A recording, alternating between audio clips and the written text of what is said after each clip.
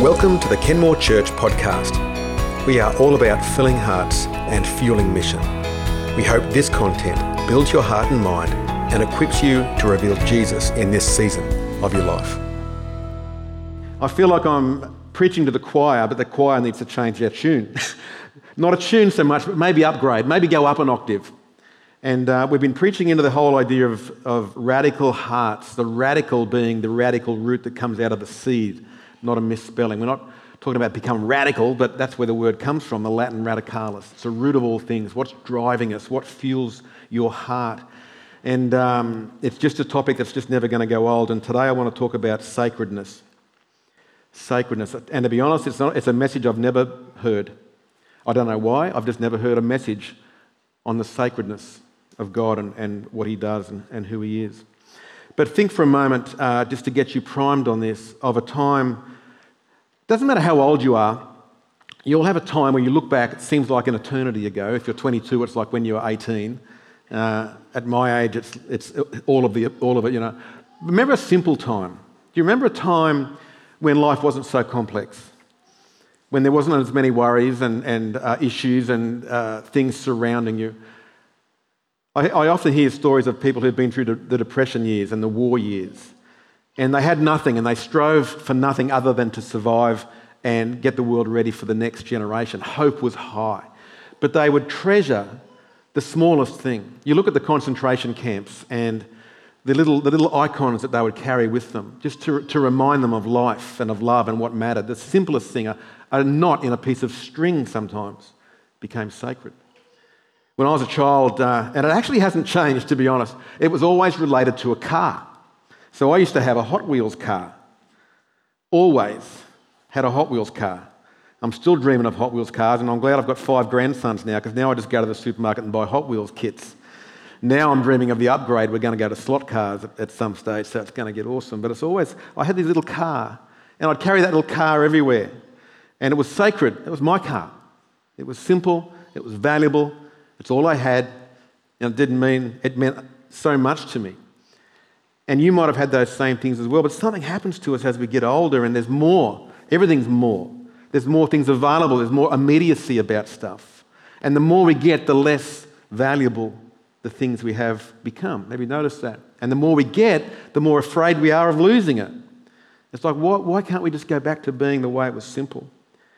But the current world we're in, and the trajectory of this is not going to change anytime soon. The immediacy and the availability of almost everything incites us to rush in, to not take the time and the breath to value things. And so we trample on things. We trample on each other, we consume, we don't stop to think and value the small. And we're somehow worse for that. And we can feel it in our spirits. And there's examples in Scripture that are incredibly sobering. And if you know me, I'm not one who focuses on the negative in Scripture, but there are things there that we can't trample on. We can't rush past. And I found it, when I first read Scripture, and for many years after, puzzling when I read some of the events where there are instant and incredible ramifications of something that seemed so small. It's like the sacred was trampled on for a moment, and something happened where God says, stop. This matters. You can't do that. You look at 1 Samuel 13, and there's Saul. He's trying to be a faithful king, and he's been told, wait until I come, Samuel says to him, in 7 days, and I'll offer the sacrifice, and he can go into war. And Saul waits, and it seems like Samuel's not turning up. He reveres God enough to think we've got to have the sacrifice, but I'm losing my troops by the moment, and the opposition's coming. I better do the sacrifice. Samuel's a no-show. And so he starts to do it, and Samuel just sort of walks up behind and goes, what the heck are you doing? How can you dare trample on something that's so sacred? And Saul goes, I just didn't know. And it seems so innocent. And yet for God, this mattered. Don't you dare trample on this thing. This matters to me. You look at Acts chapter 5. Ananias and Sapphira. Ever heard a message on that? They've sold their property and they give a portion to the church, and Peter says, is that all there is? And, oh yeah, that's all we sold it for. And none of us have not told a bit of a whitey now and again, hey? None of us have not stretched it just a little bit. That cost them their life. And you think, they were trampling on this thing called truth.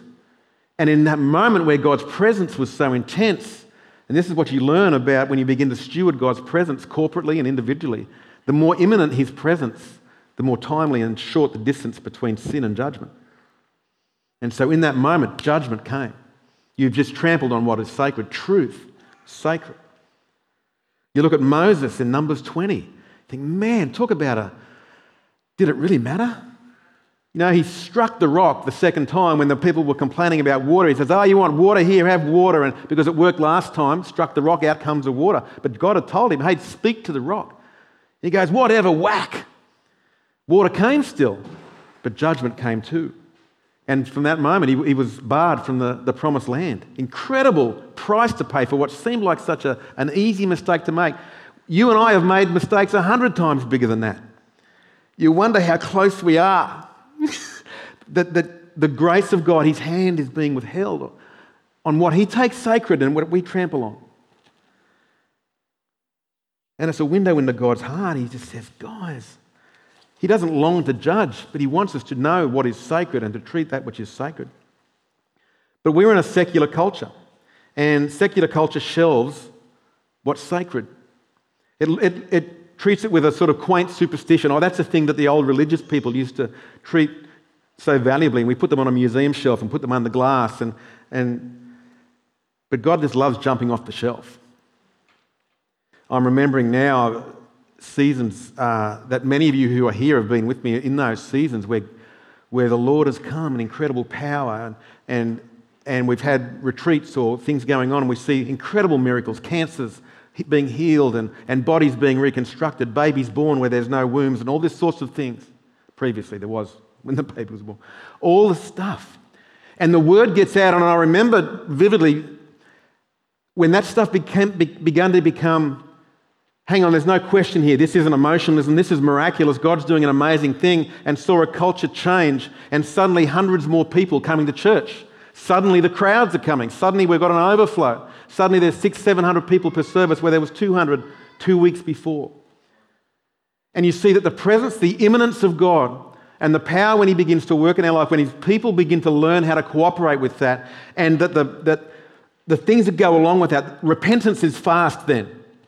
Because no one doubts that he's here. Do you know he's here? He's here right now, not just because he's in you all the time, but he is here right now. I was sensing it as we were worshipping. We called him in. We're saying, Father, we can't do this without you. He is sitting between you and the person next to you. He's watching, he's loving, he's calling you to more. Faith increases. Repentance is fast. But the global church is entering a really exciting season as we begin to reassess again what is sacred. Because if you know, if you've looked at our website and you see these sort of circles that I love to draw the circle, the presence of God in every season that we're going round and around. And there's this thing happening in the church globally. Things happen in short seasons, long seasons.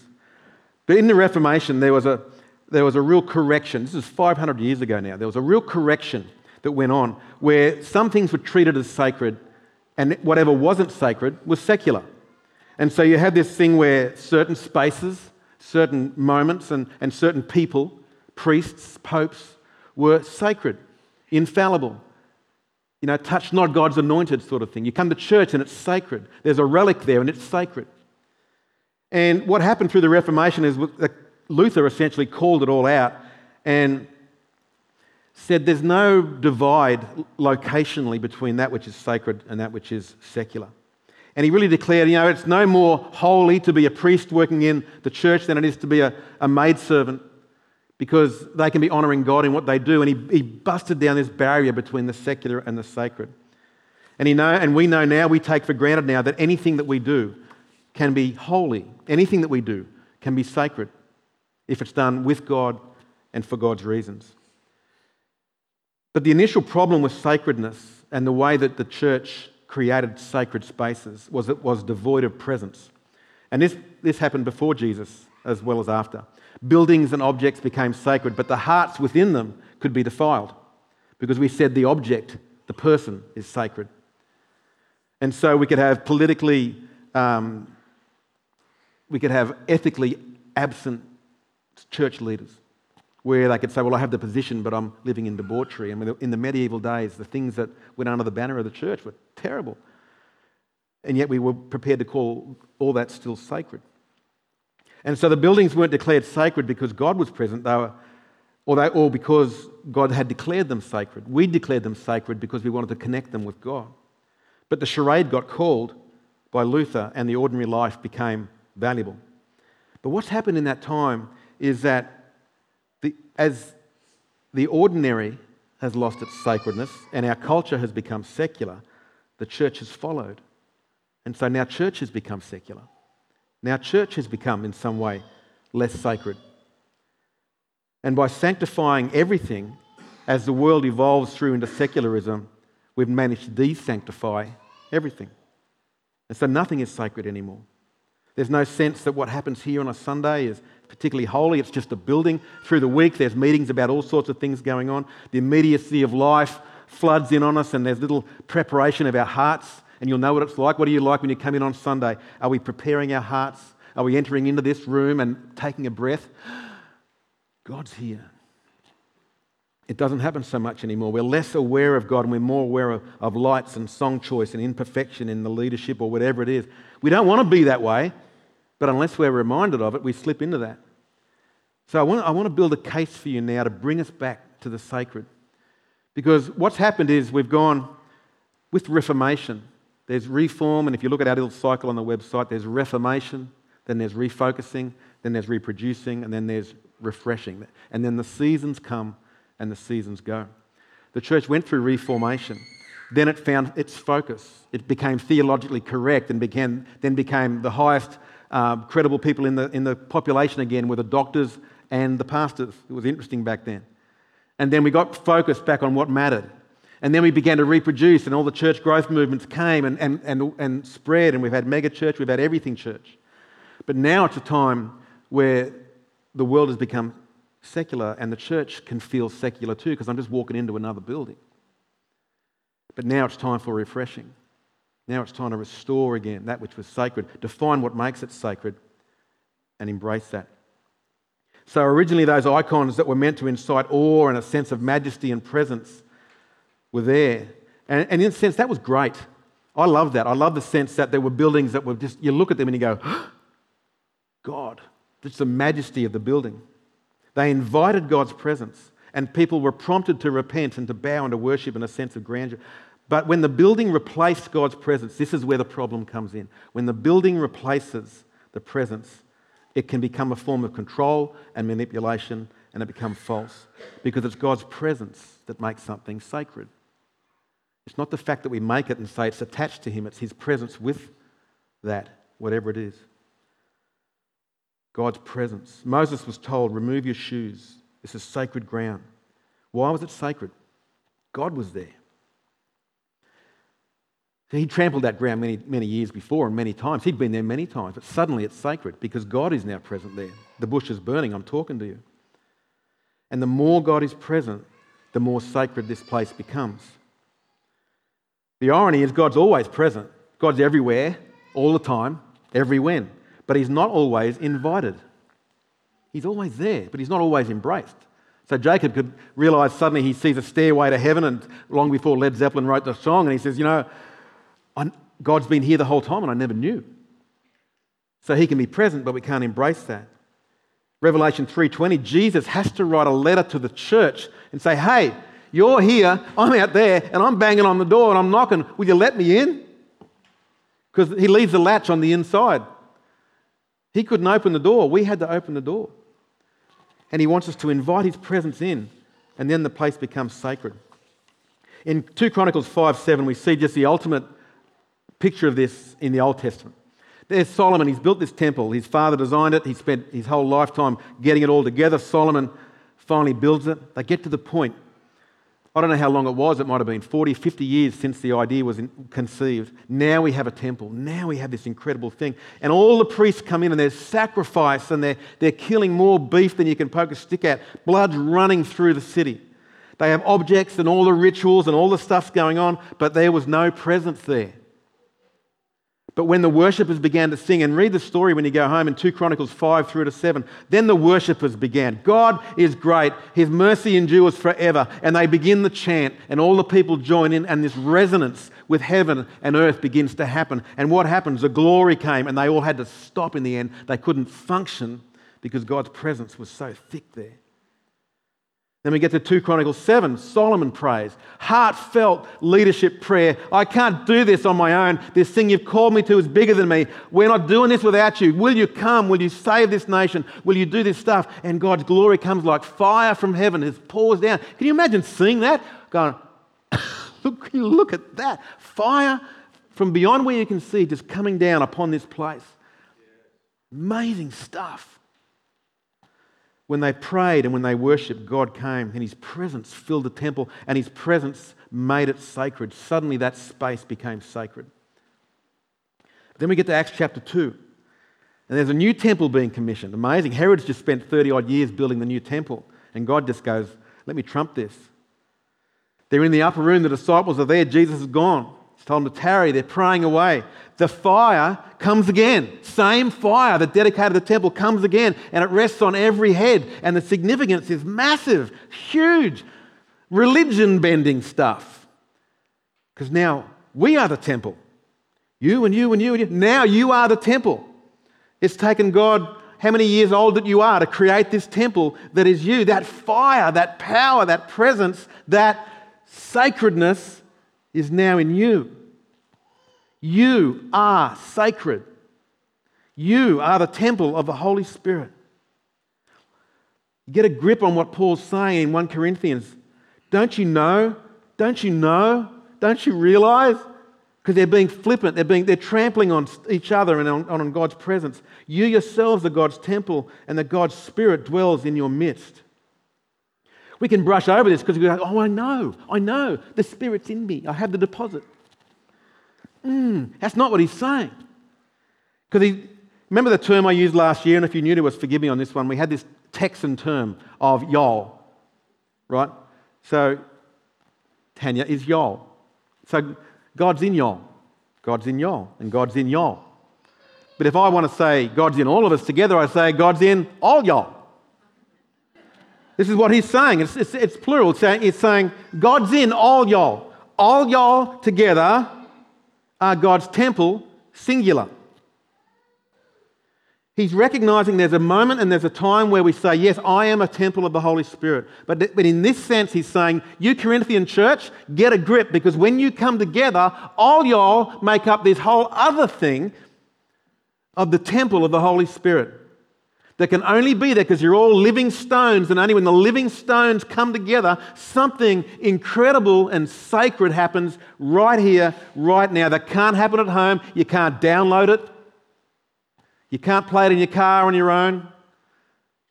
And every week, and we've been doing this for some of us for decades, and not really, hang on, there's something happens here. And God's been here the whole time and we haven't known. It's been said that the most neglected person in the church is the Holy Spirit. Lord, let it never happen here. So the importance of the context here of what, where and why Paul's saying this is huge. He's saying this in the Corinthian church. These are power players, man. These guys know all about the gifts. They know all about the anointing. They've worked in all this stuff. And Paul's pulling them up, saying, don't you dare trample on what's sacred. You go, what do you mean? We understand the presence. We can work from it. We're using the gifts and so on. He said, no, you're trampling on each other. You're not treating each other well, and you're doing this thing that is abhorrent to him who treats the temple so sacredly.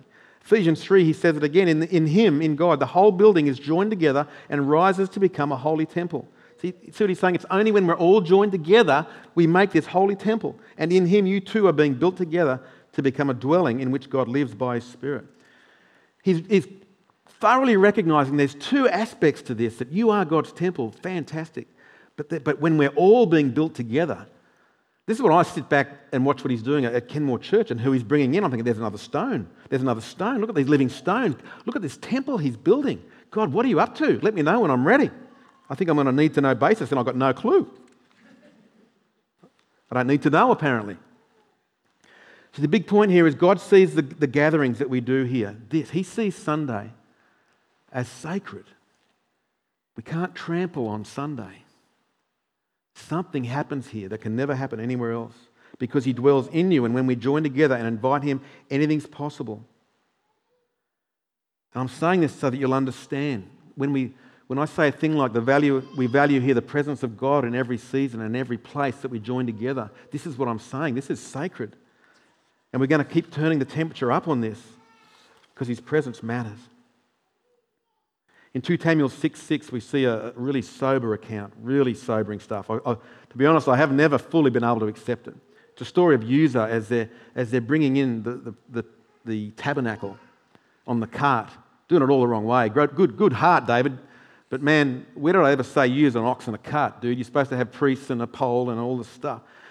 And there's Uzzah, innocent victim, I guess, but not so innocent in the end. And the temple, the ark rocks on the cart, and he goes, whoa, God's presence touches it, dead. Instant judgment, imminence of presence and judgment. See how this begins to work. And he's gone. And this is what Paul is reminding Corinth about when he says, hey, what are you doing? Don't trample on each other, because what you're effectively doing is you're putting a sledgehammer to the temple. Criticise. Undervalue. There it is. You're destroying God's temple. How can you do that?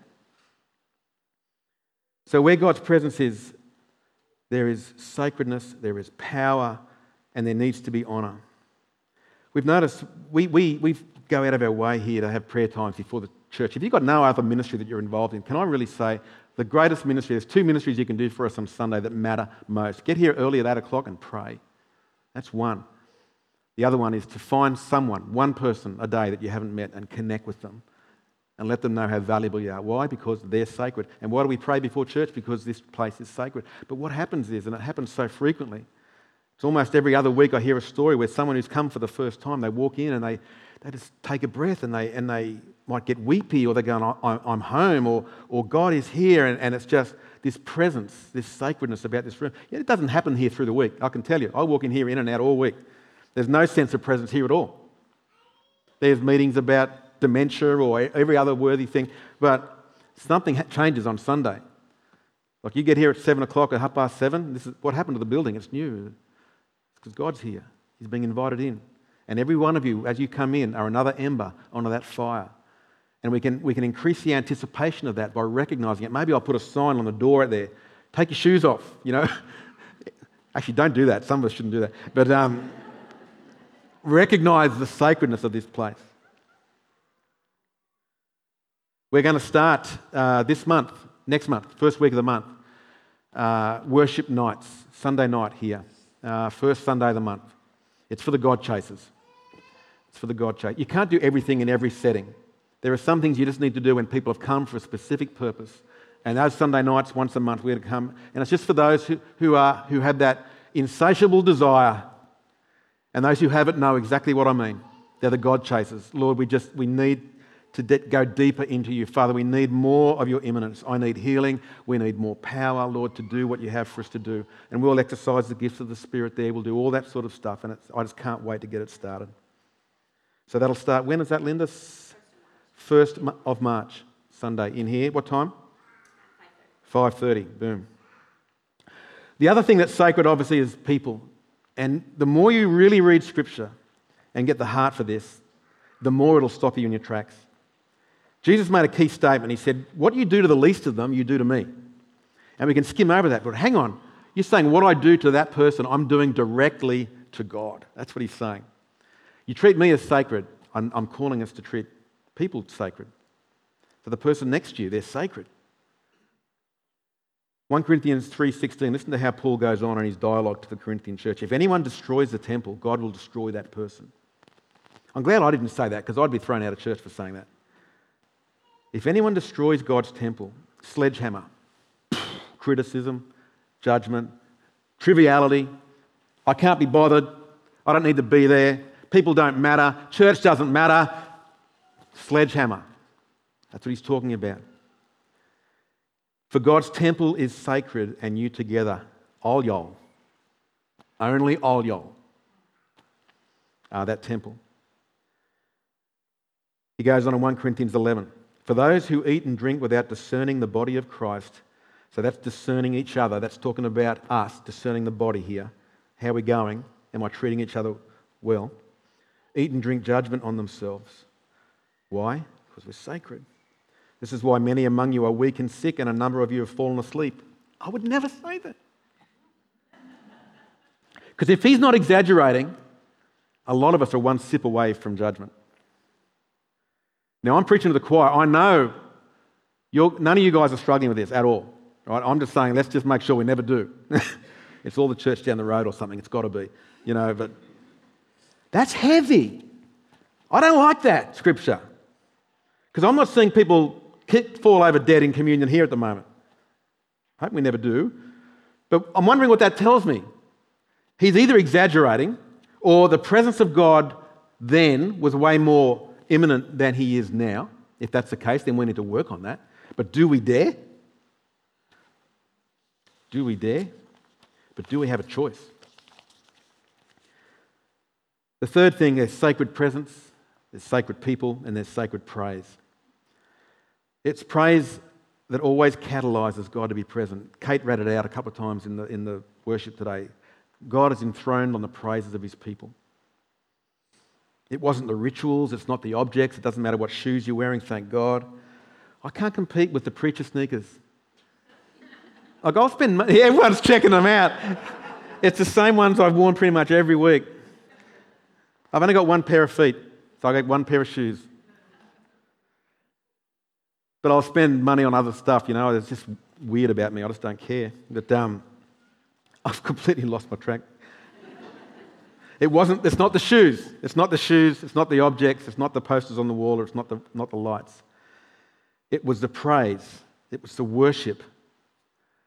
And sometimes, I know what it's like, sometimes we just forget, don't we? We just forget. And we're thinking about every other thing. When our hearts, some of those songs we sung this morning, and we're going to sing in a moment, it's like you can't sing that and really read that and go and stand up straight.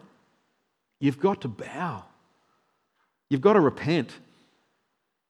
You've got to wonder at the glory of God. You've got to stop and breathe for a moment and go, this is a sacred line I'm singing here.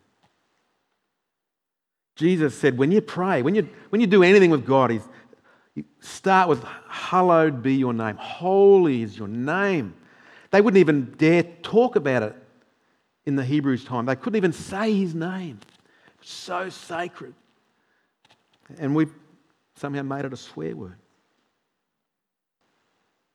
The pinnacle of heaven's activity. What's the pinnacle of heaven? When they're all getting together, what are they doing? They're worshipping. Holy, holy are you. Sacredness about who God is and the honour of just worshipping him. Let me finish with this scripture. It's so amazing when you look at it through this lens. Ephesians 3:10. God's intent was that now, through the church, through all y'all, the manifold wisdom of God should be made known to the rulers and authorities in the heavenly realms according to his eternal purpose that he accomplished. His intent was that now, through the church. So he's saying, you want to see the best of what I've got? Let me unveil the best of what I've got to the heavenly realms, to the dark forces, to the angels, the whole lot. Say, hey, listen up, time out. Want to see the best that I can do? Unveils. And there's Kenmore Church. The manifold wisdom of God. Manifold. You know what manifold means? I used to be a motor mechanic, so I understand a manifold. It's where one thing comes out, but it spreads out to many. And so each one of you is part of the manifold wisdom. Individual, unique, but it only makes sense. It only makes sense when we come together and the whole body is together.